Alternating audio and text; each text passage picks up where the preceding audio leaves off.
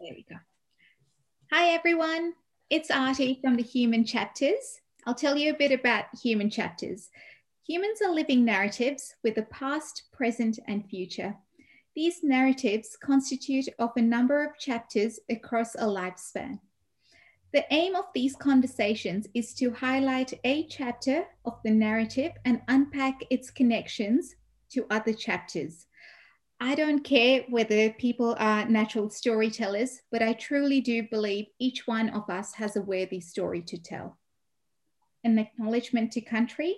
We acknowledge the traditional owners of the land which now comprises Greater Shepparton. We pay respect to their tribal elders, past and present and emerging. We celebrate their continuing culture and we acknowledge the memory of their ancestors. Today, we're going to be talking to Atul, and Atul is talking to us from the UK. We're going to talk about his chapter, Decolonizing the Curriculum. So, on to you, Atul. You can introduce yourself. Yeah. First of all, Aarti, thank you very much. And I love that introduction where you're talking about the place where you are and the history and the ancestry and acknowledging the ancestors of the place. Unfortunately, as you know, and that's probably why you're doing this series, there's a lot of modern history which has forgotten that, which has exploited cultures and traditions and demolished cultures and traditions as well, because they were inferior or seen to be inferior. Mm-hmm.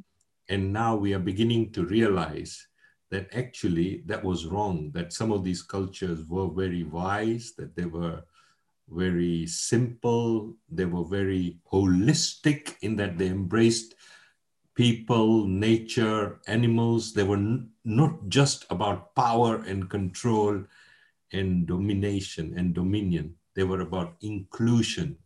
They were about respect. They were about respect not just for other human beings, but for all living beings, for nature, for the environment. They were about simplicity and non-materialism. I mean, the Aboriginal culture. If you were to ask where was money in the Aboriginal culture, there was no money. There was no role for money or currency in that tradition, right? But now our lives are completely ruled by money. So where do I begin, Aarti? I would, like you, I was born in Kenya. I was born in Mombasa in Kenya. Kenya was a British colony. I was born a couple of years before independence, before Kenya became independent, and educated in Kenya. And then at the age of 18, I came to the London School of Economics in Britain to study for an undergraduate degree in economics and accounting. And then I became a professional accountant. And then I felt something was missing in my life. And I was quite passionate about education and teaching. Yeah. So then I started an education career by becoming a lecturer at Middlesex University and doing a PhD at the London School of Economics, where I was a research fellow. And then after graduating and completing my PhD, I then taught at various universities in the United Kingdom, and I was a visiting professor at the University of Maryland in Washington, DC. So I have had an international career in education, although I started out as a practicing accountant. Yeah. Now, in terms of the chapter that you wish to discuss today, which I find so fascinating. In fact, I'm working on it in an active way right now, and I'm finding it so interesting. There is, after Black Lives Matter, there is more of a push towards saying that our educational systems also embed discrimination, and they may not be very overt sometimes, but in subtle ways, the histories of different peoples and cultures their traditions are not respected, they are not acknowledged, and at the same time, the damage done by the West, but Britain, where I am, my country in particular, on the world has been huge. And but that damage is not just physical, it's also educational and intellectual. So when we are decolonizing the curriculum, what we're saying is we want to address the intellectual damage in our education systems. So the kind of colonization of the mind that is embedded in the systems of education all over the world need to be reversed. Absolutely. So what got you interested in this topic of decolonizing the curriculum? Okay, a lovely question, Aarti. I was brought up, you could say, in what I would call deep culture. I was immersed in deep culture. Yeah. In Mombasa, one of the first Jain temples outside India was opened in 1963. And I was born a couple of years before that. And my father was one of the major community leaders of that temple. Yeah. So my whole life revolved around deep culture. Yeah. And what do I mean by deep culture? Jainism, like your culture, is one of the oldest living cultures of the world. You know, for example, we talk about Aboriginal culture, but Aboriginal culture has been so damaged and so devastated in so many ways that the threads have become lost, you know, the cultural threads. In contrast, compared to many other cultures of the world, you know, including Greek culture, Egyptian culture, the Jain culture has survived. And the more I study it, and now I'm studying it more as a scientist because I've been trained as a scientist, right? But as growing up, I was experiencing the culture. I was deeply immersed in it. And it was a very joyful childhood, you know, so much activity, so much festivals, so much music, and just happiness. Mombasa actually is an island. And one of the things, when you look at chapters, people born in islands are quite unique because islands become very closed communities. You know, it's not easy to escape an island. So the people living in there have to get along with one another. And being a port city, Mombasa was an immigrant entry port to Africa for immigrants from many parts of the world, but especially Asia, right? So therefore, there was a lot of kind of Arabic influence, Indian influence, and other immigrants coming in. And these people, a bit like, you know, we hear a lot about the New York story of immigrants fleeing persecution in Europe to be, you know, suddenly to be free and to create a new life of freedom and liberation. You got the Statue of Liberty. Mombasa was, if you now look at history, was a bit like the Statue of Liberty for Indians, not necessarily escaping repression or persecution, but escaping famine and poverty, you know, etc.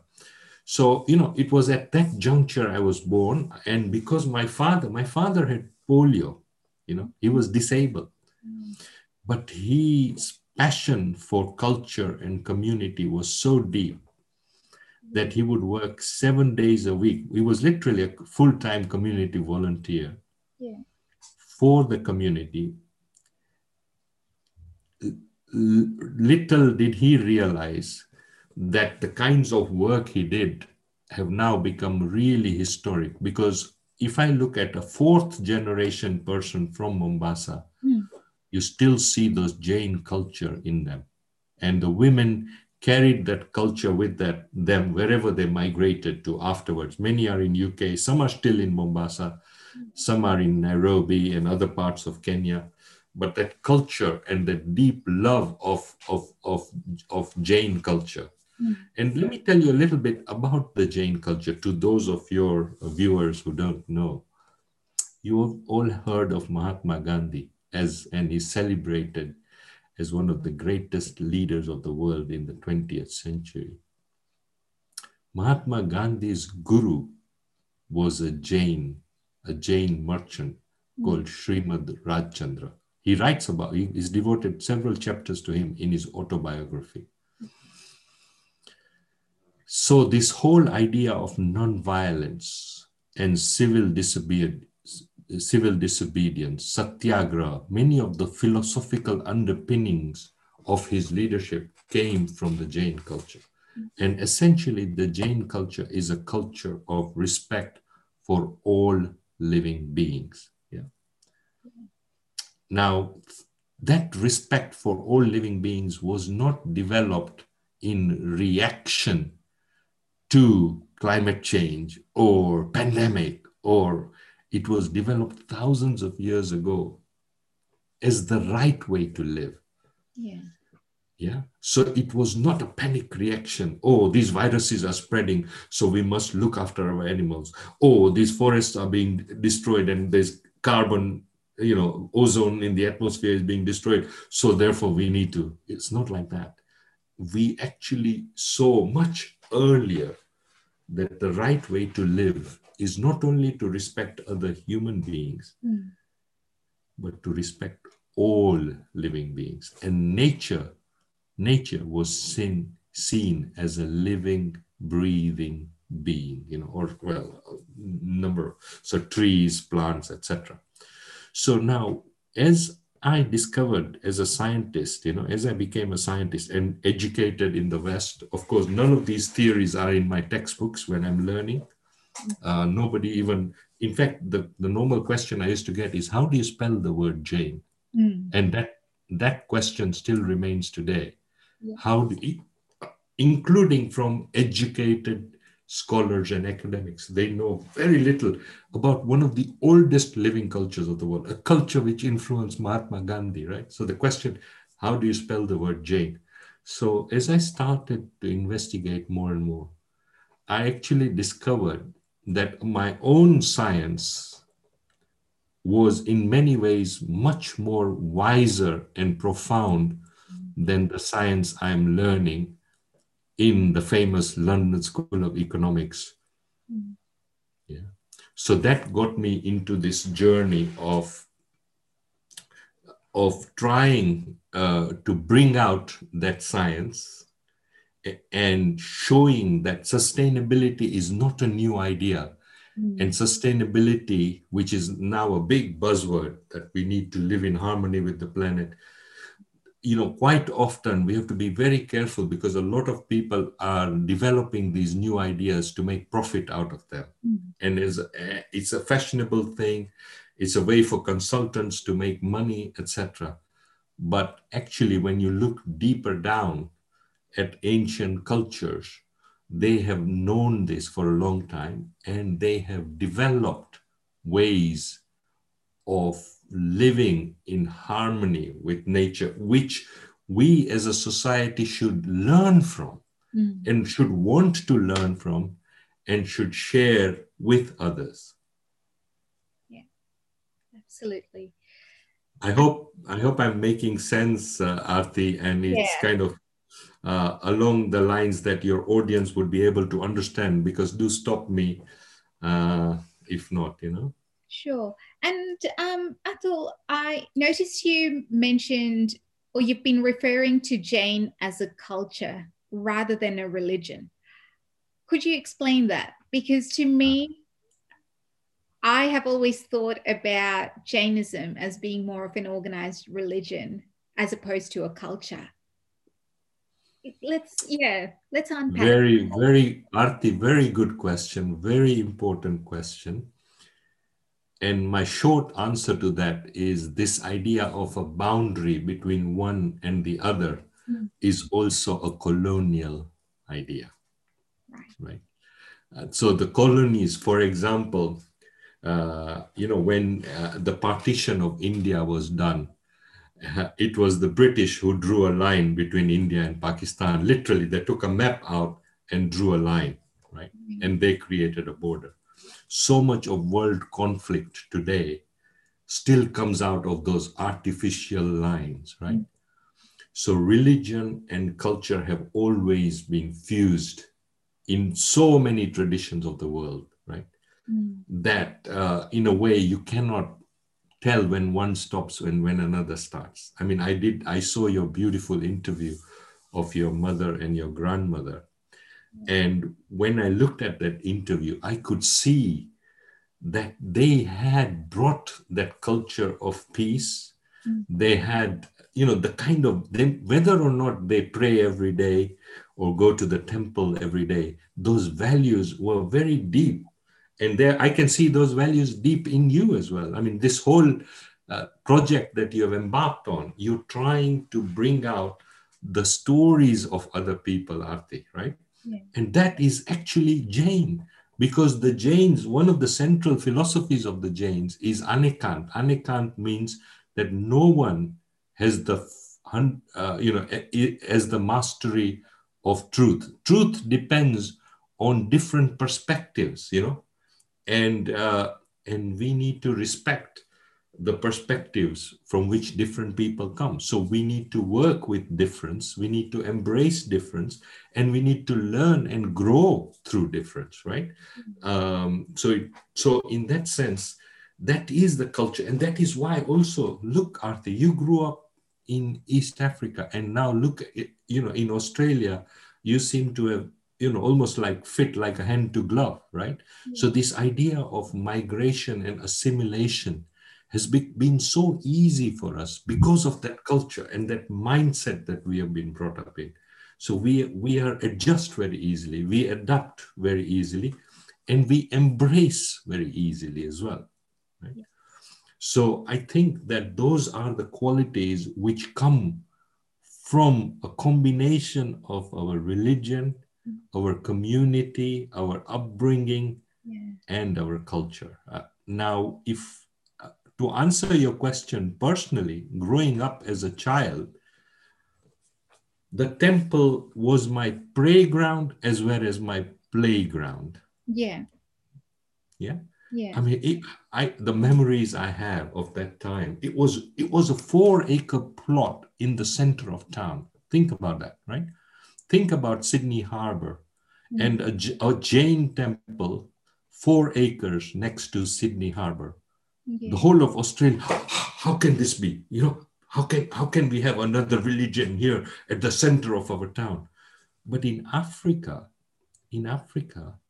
we were allowed to be ourselves. And not only we were allowed to be ourselves, the Africans were so impressed by our culture that they wanted to learn from it. They didn't want to suppress it, undermine it, or push it, right? Yeah. So that's what we mean by decolonizing the curriculum. That actually, when you bring out cultures and encourage people to study their own histories and their own cultures, they become more rounded children, more rounded adults, and therefore, through that understanding and knowledge of their own culture and religion, and traditions, they are able to give more to the world and be more responsible, be more accountable, be more sustainable.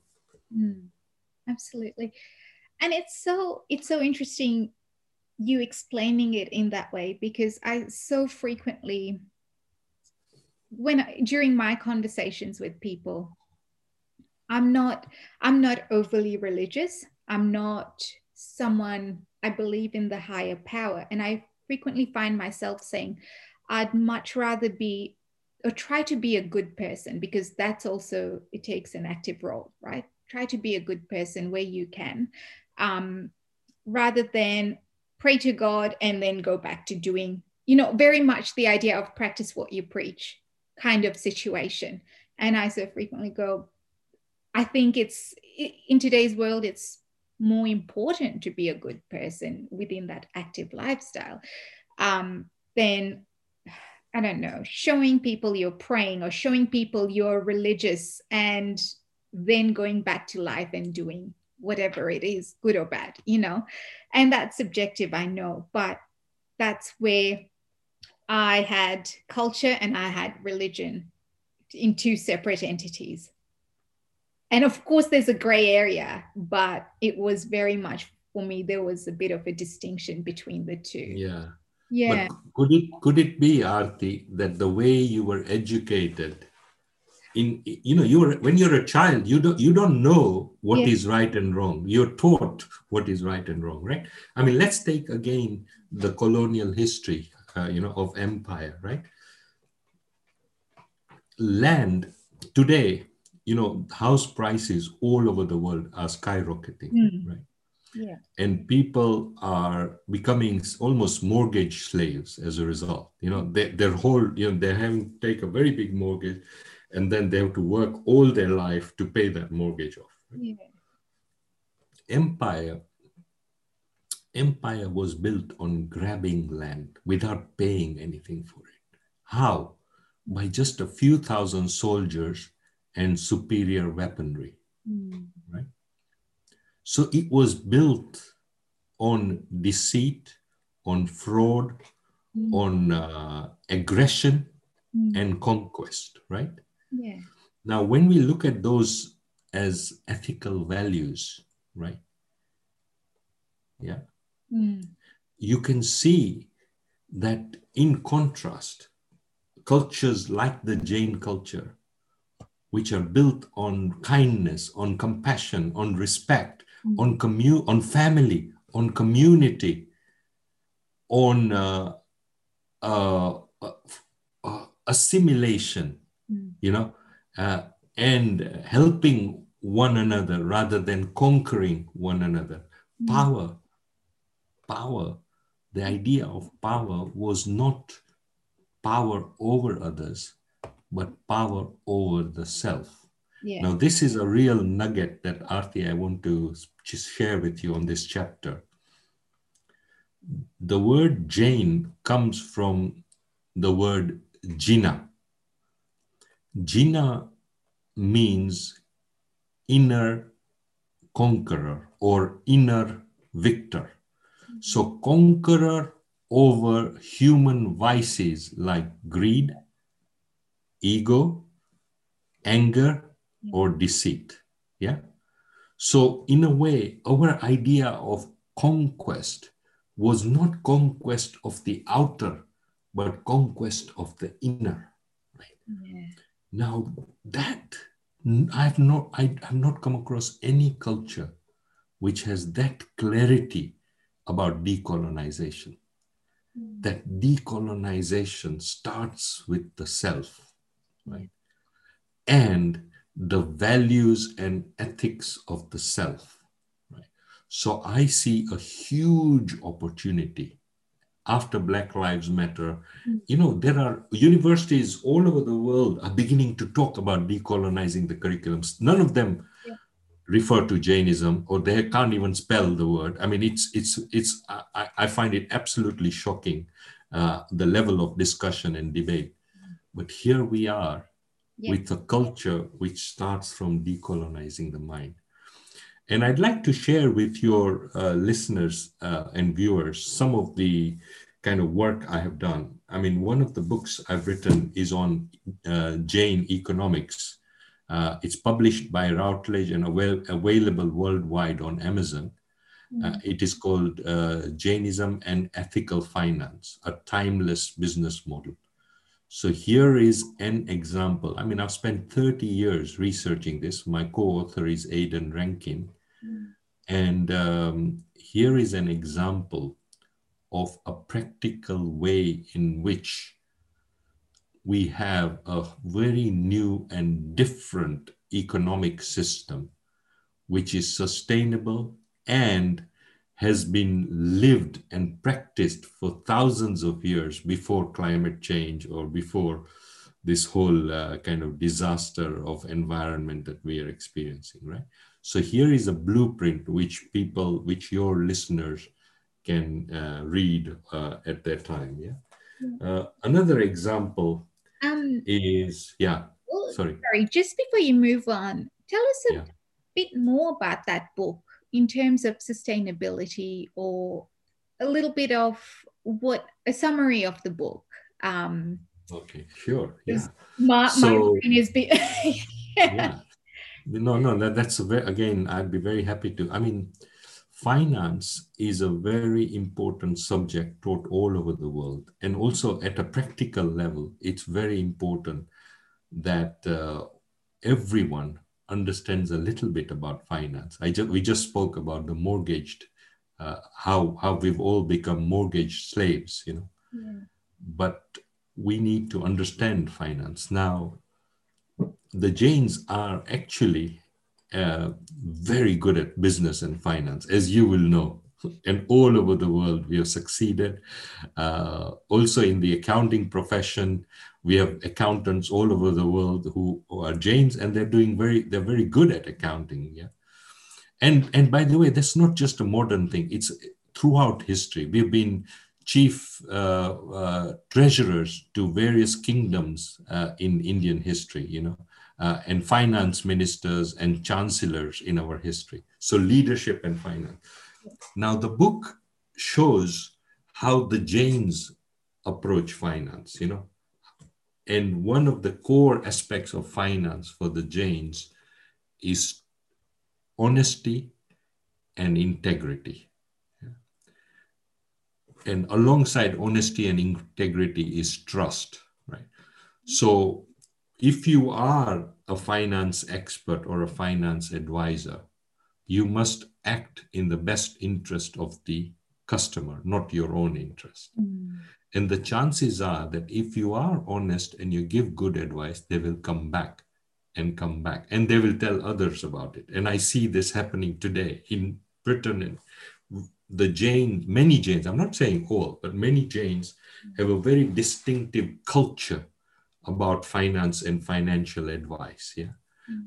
So that is unique. Another aspect is to do with greed and selfishness. Now, the core curriculum of business education is profit maximization. Yeah. Now, we have never, ever emphasized profit maximization, even though we are some of the most successful business communities in the world. Mm. Our focus has been on quality service, quality products, right? And customer satisfaction. And a kind of long-term attitude towards the business. So it's not a short-term, take your money and run.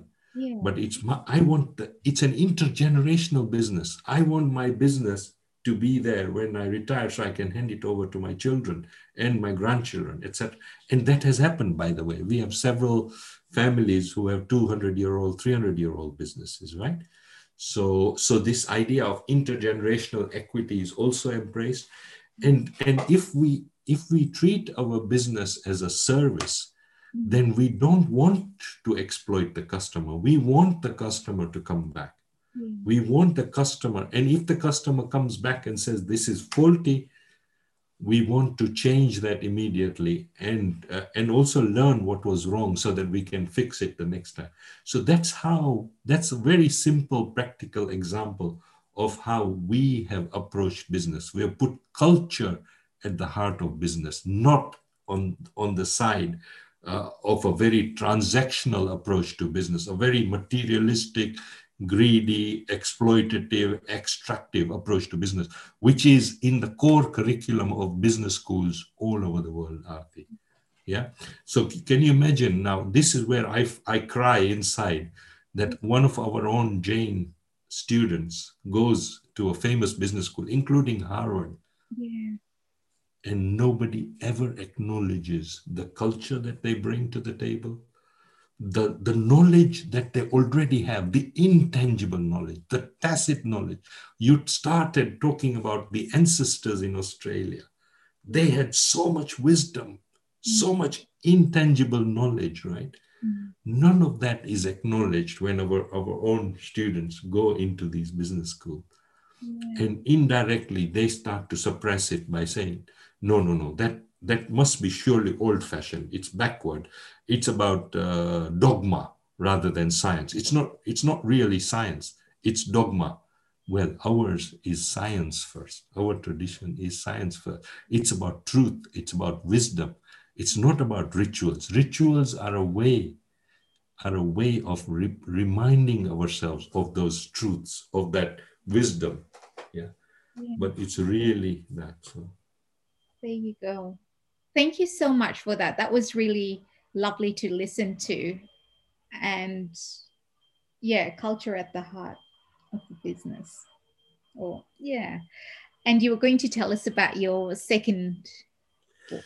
Yeah. So another book. I mean, I've done lots of things, but this one came out in 2018. It's called Reinventing Accounting and Finance Education for a Caring, Inclusive, and Sustainable Planet. So again, if our chapter is about decolonizing the curriculum, then the blueprint of that for business education has been charted out here for the whole world to learn from, right? And I've done one extra thing in there, which is a lot of the current decolonizing debate is driven by anger and frustration about the colonization of the past and etc., right? But what my approach is doing is taking some of that history, but at the same time embracing the bigger challenge we have today, which is about sustainability and climate change, and connecting the two dots. So most people who do decolonizing curriculum are not connecting climate change with the past, But what we are saying is that we can do both together. And the way to do it is by respecting one another, by having a culture of non-greed and non-materialism, by learning from each other and respecting the planet and animals and nature, and not seeing a boundary between humans and animals or a boundary between humans and nature. So removing that boundary in our thinking so as to be whole and to be holistic. That's another important development in education, holistic education which is for the whole person, and that by the whole person we mean mind, body, and spirit. Not now, if you look at a lot of Western education, it is a very kind of what you would call a tangible type of education. So there's no room in there for spirit at all. And in fact, even the body is treated as biology rather than, that actually the body is integral to our learning process, and the mind, the state of mind, is integral to our learning process. So, that's so many things to think about within, what you were saying. Yeah, but again, it comes back to how you started this chapter, Aarti. You started by respecting ancestors. And that's all I'm doing. I mean, all what I have done is because of my ancestors, our ancestors. I mean, my father, the more I look into his life, I mean, he got polio at the age of 5. Yeah. So he was walking with a limp. But that disability, he never allowed to stop him from. And he grew up in a small village in India, but he developed such a love for our culture and our art as well. I mean, he was an art director. Not only was he a community leader, he was an art director. He was a stage director. I mean, the amount of infusion, every festival, he imported some of the best groups from India to perform in Mombasa. So we got an injection of wisdom during that festival, right? Now, otherwise, in those days, travel was not easy. Travel was very expensive, right? We didn't but in this town, we were able to learn from the whole world. Yeah. Why? Because of the vision of our leaders, the sacrifice of our forefathers, and we are all kind of respectful of that, and we are now beginning this pandemic, and this process of reflection is helping us to understand that actually it's not all our doing, it's also our inheritance. And like other things I have done alongside this, like I've been the chairman of a $25 million art gallery, which is part of the Tate network. Tate is one of the most famous art galleries in the world. And as a board chairman, I was involved in the strategic thinking about artistic development, about representation of culture, etc. And through that also, I am participating in my local community like you are doing. And, they come to see that the Jain culture is also a leadership culture. The Jain culture also is what you would call subliminal. We don't go out to convert the world, but we live through our actions, we live through our actions. And but when I look at our community, and I on Facebook, when I read people's stories, I see this everywhere. Wherever we go, we are leaders, we bring new ideas, we assimilate, we fit in, and we are kind and gentle and not greedy. And and we are enriching. Wherever we go, we are enriching the society. Even when we succeed in business, we take others forward with us. It's not a selfish success, but it's a joint success. So, and the professions and the arts, and so it's wonderful to see. And that's also why I admire what you're doing. So from that corner in Australia, you're speaking to the world, and you are in a sense carrying that ray of tradition, and you're giving voice to marginal voices. And that way, actually, to learn different cultures is not easy, Aarti. No. Each culture has its own language, its own history, and nobody can master. In fact, I'm not a master of my own culture either.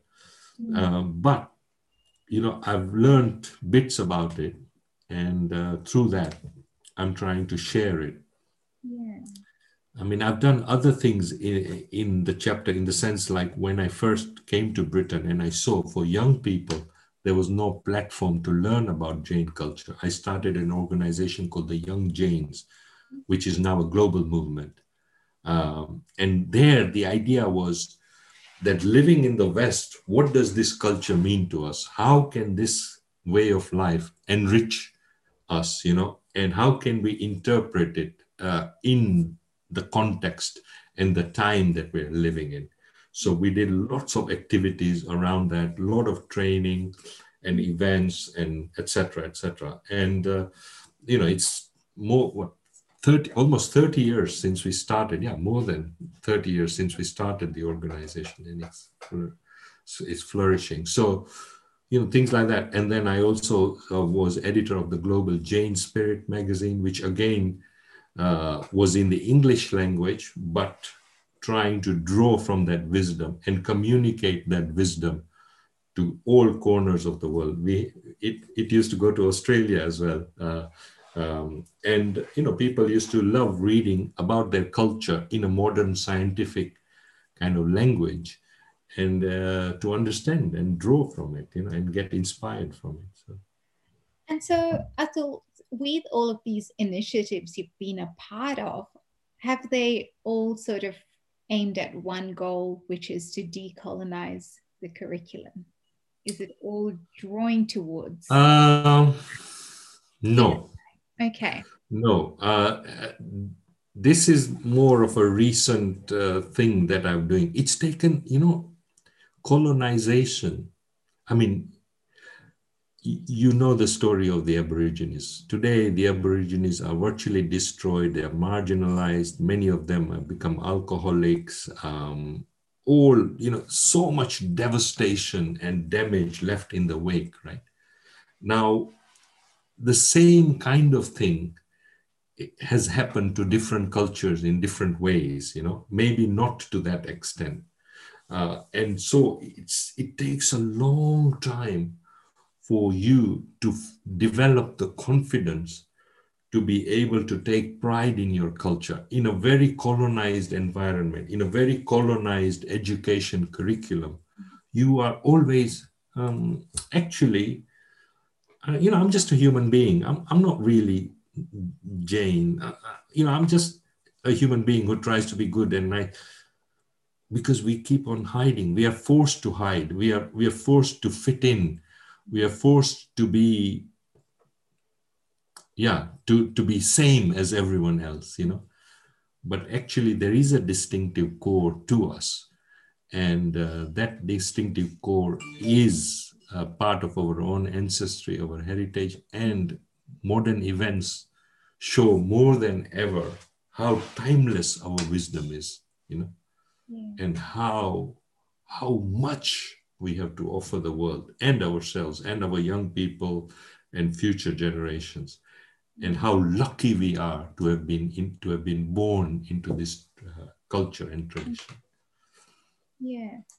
And tell us, actually, before you tell us more about the work, I was recently asked this question. So, in a bit of a snapshot, when I'm trying to tell people where I'm from, or, if the question is ever asked, where are you from? It's a difficult answer to sort of provide, but my answer usually is I'm Kenyan by birth, I'm Indian by ethnicity, and I'm Australian by naturalization. So I have a bit of, the Kenyan roots and the Indian roots. And then someone posed the question, so what roots do you feel strongly attached to? And I thought that was a really interesting question, given we're second, third generation Kenyan, to then go, actually, that's true. Because within my sort of upbringing and everything, I know there was a point in time where I was a real, not an overt rebel, but I had questions and I was challenging things that I knew, and it was very much coming from that Indian culture and the stereotypes and whatnot. But I thought it was a very interesting question. I'd like to pose that question to you, given you're born in Kenya, you've got that Indian, the Jain roots. What would you say about the mixed root system? Arti, you ask fantastic questions. And again, I would say that when people ask about roots, they are looking for a physical identity. Almost like, are you Kenyan? Are you Australian? Or are you Indian, right? Yeah. Now, every human being has multiple identities. And one identity is a non-physical identity, which is like your history, your stories, your ancestry, your religion, your beliefs, etc. Right? Which is called the intangible culture or intangible identity. And this is where I find that, and this is why I'm doing more and more work around the Jain identity, because when you look at Jainism, it's a very universalist tradition, right? And in that sense, that becomes an identity which is which is independent of time and space. You can carry it with you wherever you go. And it's also and the intangible identity is the best identity, because when you die, you're going to leave your physical identity anyway. You're going to leave your physical country, etc., etc. So isn't it better to identify with your own stories, your narratives, your beliefs, your history, heritage, than a physical space?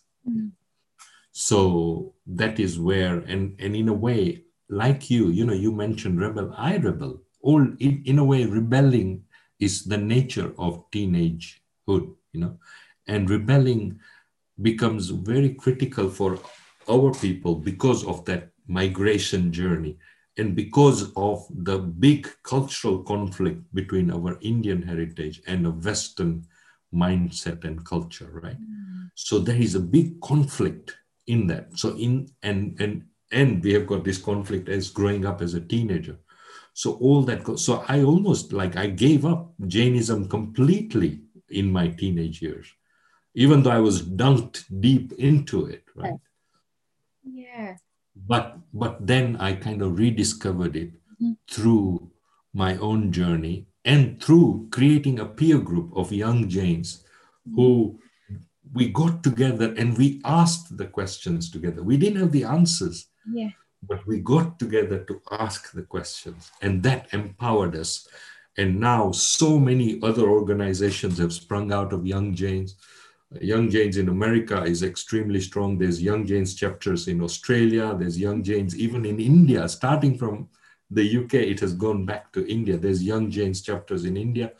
So what people are discovering is that as young people, and you think of Greta, for example, now she's become a global celebrity, but Greta's idealism is giving her that strength and courage to be bold, right? And young people and their idealism is very, very important to respect and to work with and to nurture,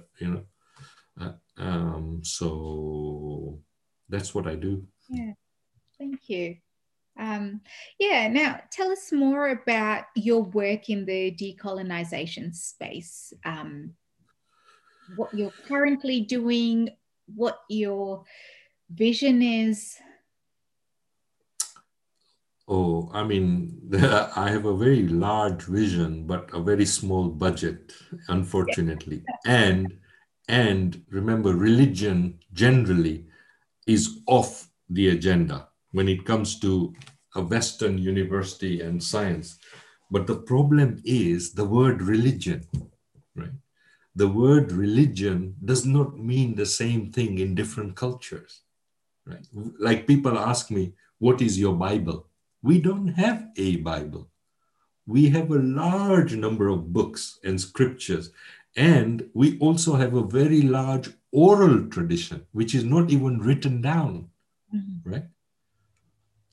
We don't have one God. We have many gods, right? Things like that. So in a sense, one of the battles I face when I talk about in decolonization, in my academic peer group, is the moment the word any type of religion is mentioned, oh, he's taking us backwards. He's trying to convert us. He's trying to.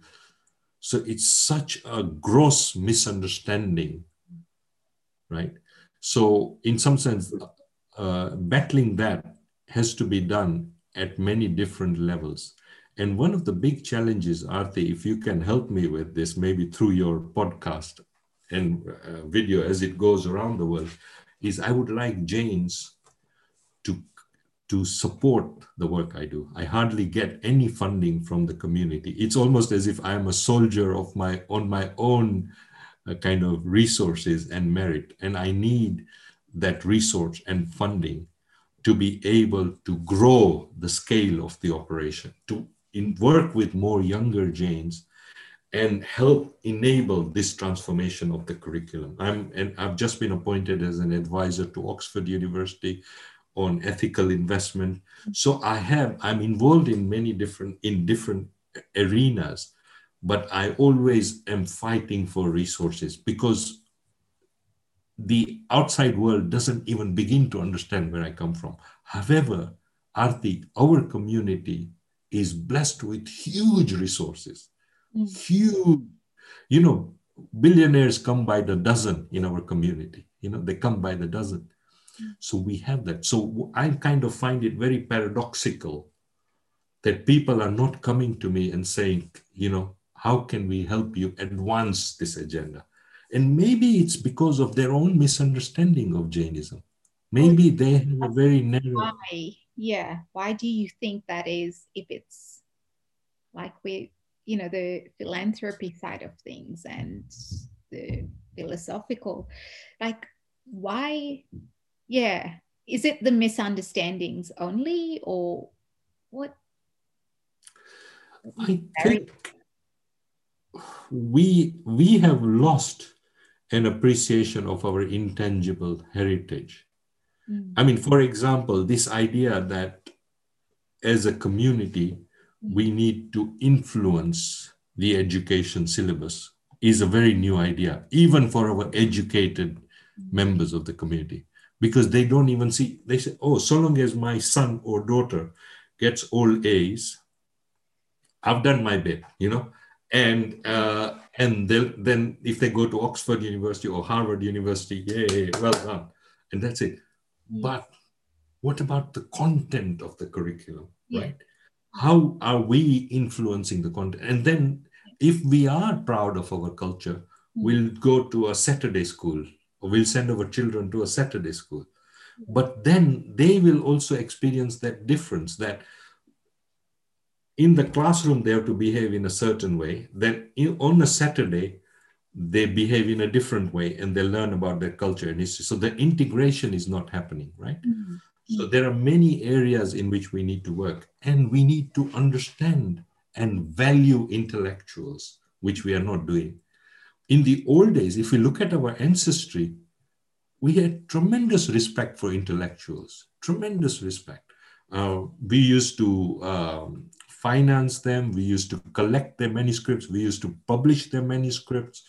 Uh, Artists, the amount of money we have spent on artists in our tradition, mm, and the new kind of mm. commissions we have done with artists. Today, I can't see that. I can't see us valuing artists and telling, come, do some new Jain art. Do some new art, and here's £10,000 for the project or £20,000. Do you see what I mean? You just come from an art gallery.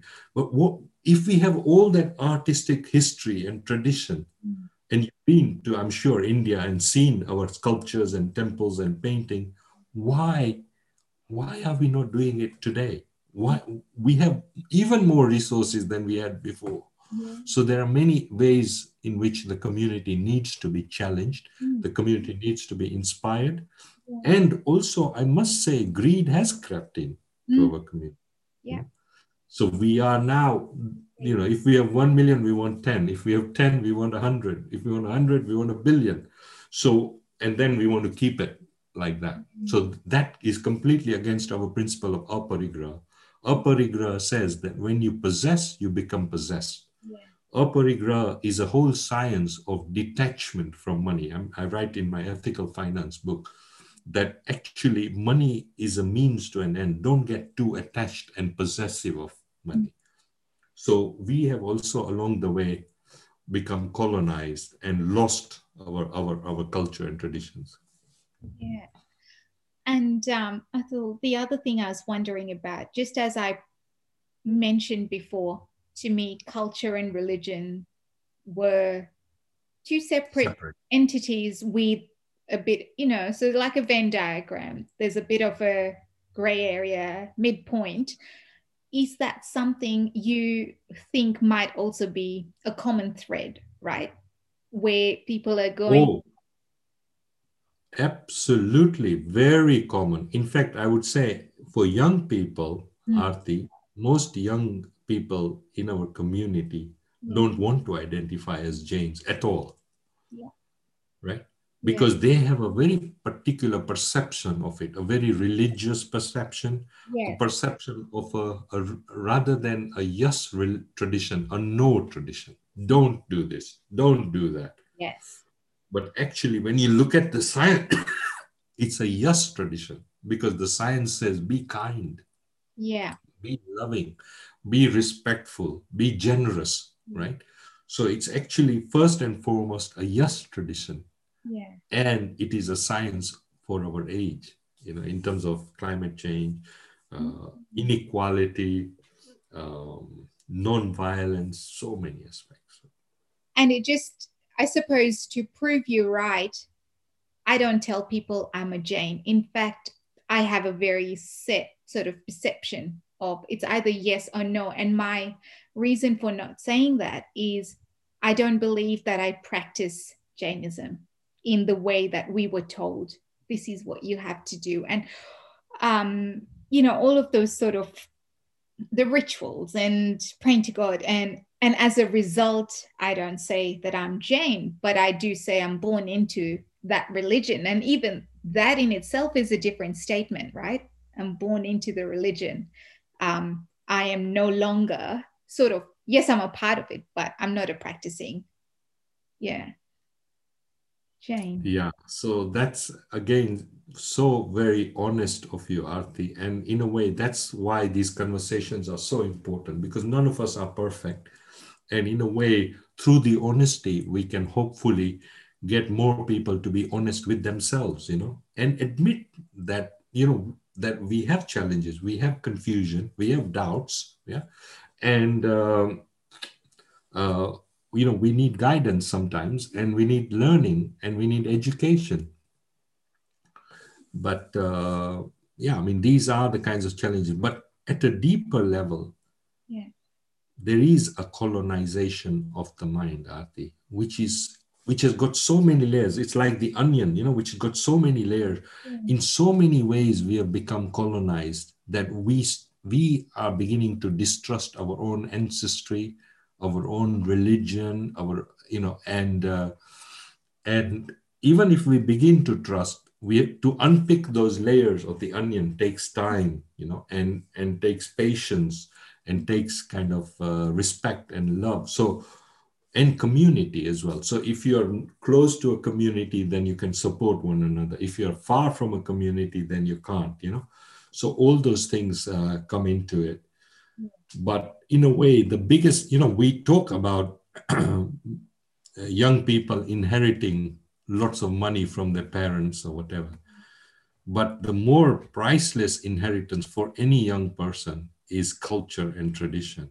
It's not money. Money can come and go just like that. And money cannot buy happiness, as you know. And so much scientific evidence shows that. So therefore, I ask all young people, not just Jain, all young people, to learn about their own history, including warts and all, because, in the history, there may be violence, there may be colonization, it doesn't matter, but at least to understand where you come from. Yeah. And then also try to see some of the good aspects of that and live by those virtues, because that's what will make us become a sustainable society. I've just finished teaching a course on sustainable business. And the role of culture hardly played any role in the curriculum. But throughout, when I was teaching it, I emphasized to the students, it starts with you. And then when I'm marking the final essays, I find some students actually admitting that the course, they always thought sustainability was about big business or about zero carbon or about But then they realize actually it begins with me, begins with you. Everything about sustainability begins with you. So then suddenly they see that connection, that even business is a part of you. When you work for a business, there's no boundary between you and the business. You are the business and the business is you, right? The way we have been trained in the West is, it's just a job, you can move from one company to another. That's right. It's so interesting. And like you said earlier, the idea of kindness, compassion, understanding, respect, that's very universal. And the minute you say culture or you say religion, that just instantly groups people in separate entities, different culture, different religion, whereas the other elements are all cohesive and bonding. Yeah, so Arti, that you are so right. So we have to be very careful about what we say to what audience. Yeah. And sometimes we don't even have to say anything. We can just act, come and have a picnic with me, or just like that, and leave it like that. So that's why in my academic work, I've become quite sensitive Yes. to how far I can go. And then I just, like, for example, the publishers, I've got, these books are published all over the world. My publishers absolutely love what I write. Yeah. Yeah. So then that way the book is there, Yeah. right? If you want to, you can read it. I'm Yeah. not forcing it on anybody, Yeah. but the ideas are there and the science is there. And then sometimes I point it to people. I've done a lot of BBC broadcasting. I just sent you, I did this 1,500-mile masala tour of Britain, where I tried to show the depth of Indian culture in Britain to the media, because the media don't understand depth. They often look at people very shallow because they have no time to go deep. So I use that to provide that depth, and it was published in the Guardian newspaper.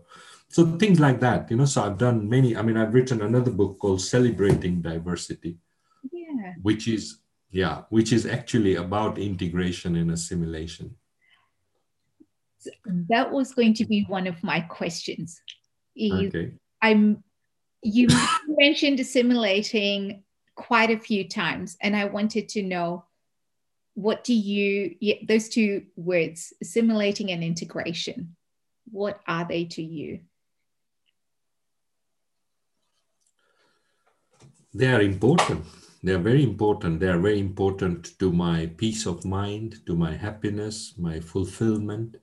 And not only I'm saying that in words, but I'm saying that in actions. Like this book is for the whole of Britain, that how as a country we can enjoy the power of difference and harness it and learn from difference, right?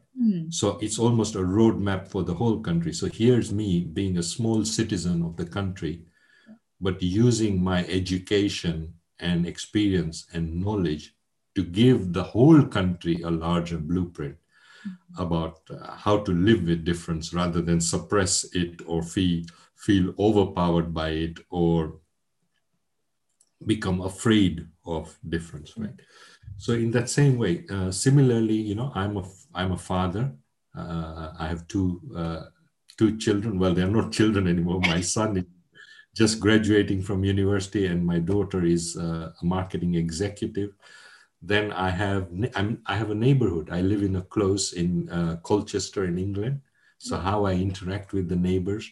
I told you about I'm active in the local Indian community. I'm active in the national Jain and the global Jain community. I'm an advisor to the American Jain community on academic studies in Jainism. So I'm a member of that advisory board.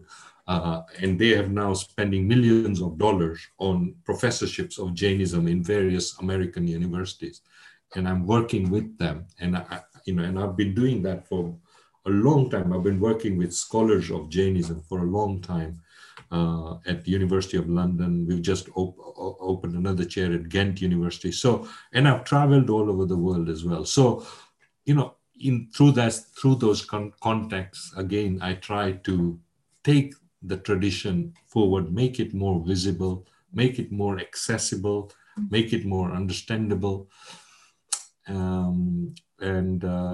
So I'm fortunate. I'm really blessed, by my father, my upbringing. My mother is still alive, and she is such a joy. And Aarti, you've not really mentioned gender, but one of the other projects I'm working on is around our migration history. I think I sent you some videos about that. Yeah. And what we are discovering with that migration history is that in our community, the woman's story is not very visible. We are more of a patriarchal community. But when we listen to those women's stories, the jewels that come out, the nuggets, is just unbelievable. So, but generally, every person's story is fascinating, whether man, woman, child, adult, whatever. So we've started, but what we're doing, like this conversation, we're going into depth. So we're going into, so how did you migrate? What were your experiences? What were your challenges, setbacks? How did you battle poverty, etc., etc.? And then through that, all the courage comes out, the compassion comes out, the duty and dedication to family. You know, when you spoke to your grandmother, in those days, it wasn't like, oh, today I feel like going out to watch to the cinema, or you know, so I leave my children at home and I'll go to the cinema and put my makeup on. There was a duty. My family is my first duty, and I need to do everything to give them the best of myself, right? Those kinds of simple values are the values of the future. We have become too complicated as a society. You know, we need to keep those values simple and then repeat and be consistent about them. And that's fine. And we're going to go from this planet anyway. So why try to be over aggressive, over ambitious, over greedy? No, simple, gentle. And then you leave a light footprint by example, you know, that, oh, that person, you know, I admire what she did for me, or, you know. And I think, Atul, it's interesting you bring about that point of simplicity. And what is simple? Again, that's a perception of the individual, or, you know, a lot of the times you go through the complexity to find the simplicity, if that makes sense. If it's simple to begin with, or complex to begin with, I don't know if I'm even making sense or not, but there is chaos and there is complexity to then go back to the simplicity, to actually go, yeah, okay, that we just want it, you know, in a simplistic nature, but is it something you have to go through that complexity in order to find that simplicity? Where again, another fascinating question, Aarti. And that question also comes out of the colonization in our curriculum. So the colonization in our curriculum makes us more confused and makes us more sort of conflicted even, you know, about what is truth, what is fairness. In fact, I mean, if you reflect on your own education, Aarti, how often were you taught about what are the good values to live by? Actually, when you really look at the Western education system, ethics and values have been put, if they are there, they are put on a side box, almost a little box, which might be citizenship studies or religious studies. But actually, when we look at life, as we become older, we realize that ethics and values are the core of life. And therefore, they should be the core of our education curriculum. I mean, I give you an example, business ethics. Business ethics, for a long time, was never taught in the university, including places like Harvard. Then it has now come in because of pressure and environment and change and all that. But even now, the way it is taught is one subject. And I recently went to the Harvard University website and I looked at their curriculum for their world famous MBA program. And ethics is not at the core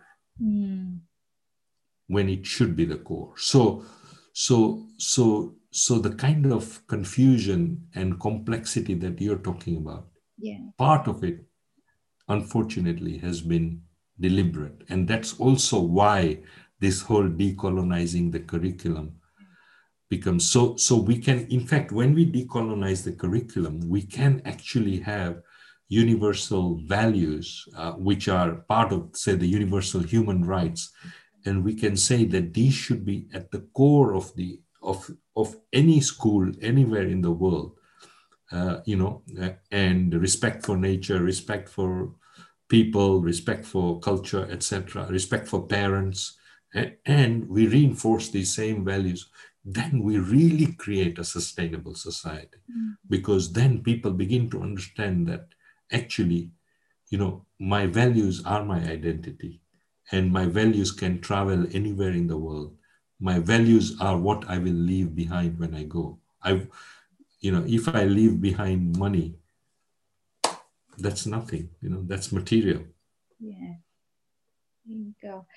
Well, Atul, thank you so very much for taking your time to generously share your learnings and, yeah, sort of plant seeds of thought. Is there anything else you've wanted to say and I haven't embarked or posed a question in that area? I think you've covered a lot of things. I would just say to people, start to take an interest in your own history, in your own culture. Start to question, definitely question. You don't have to accept what you're told, but your own history and understanding of that history and culture will give you a deeper self-confidence and a better ability to find meaning and purpose in life. And when you have a clarity of meaning and purpose, then so many other things will become easier in life for you.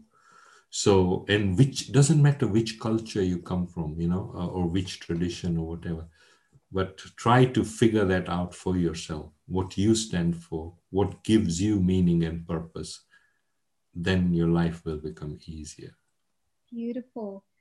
Thank you very, very much again. And for everyone that will be listening to this conversation once it's uploaded, thank you all. And feel free to share it with anyone that might resonate with it and get them to share it as well. So it's all about connecting people and listening to their stories. So thank you very much. Thank you. Bye-bye. Thank you for having me. Yeah. No worries.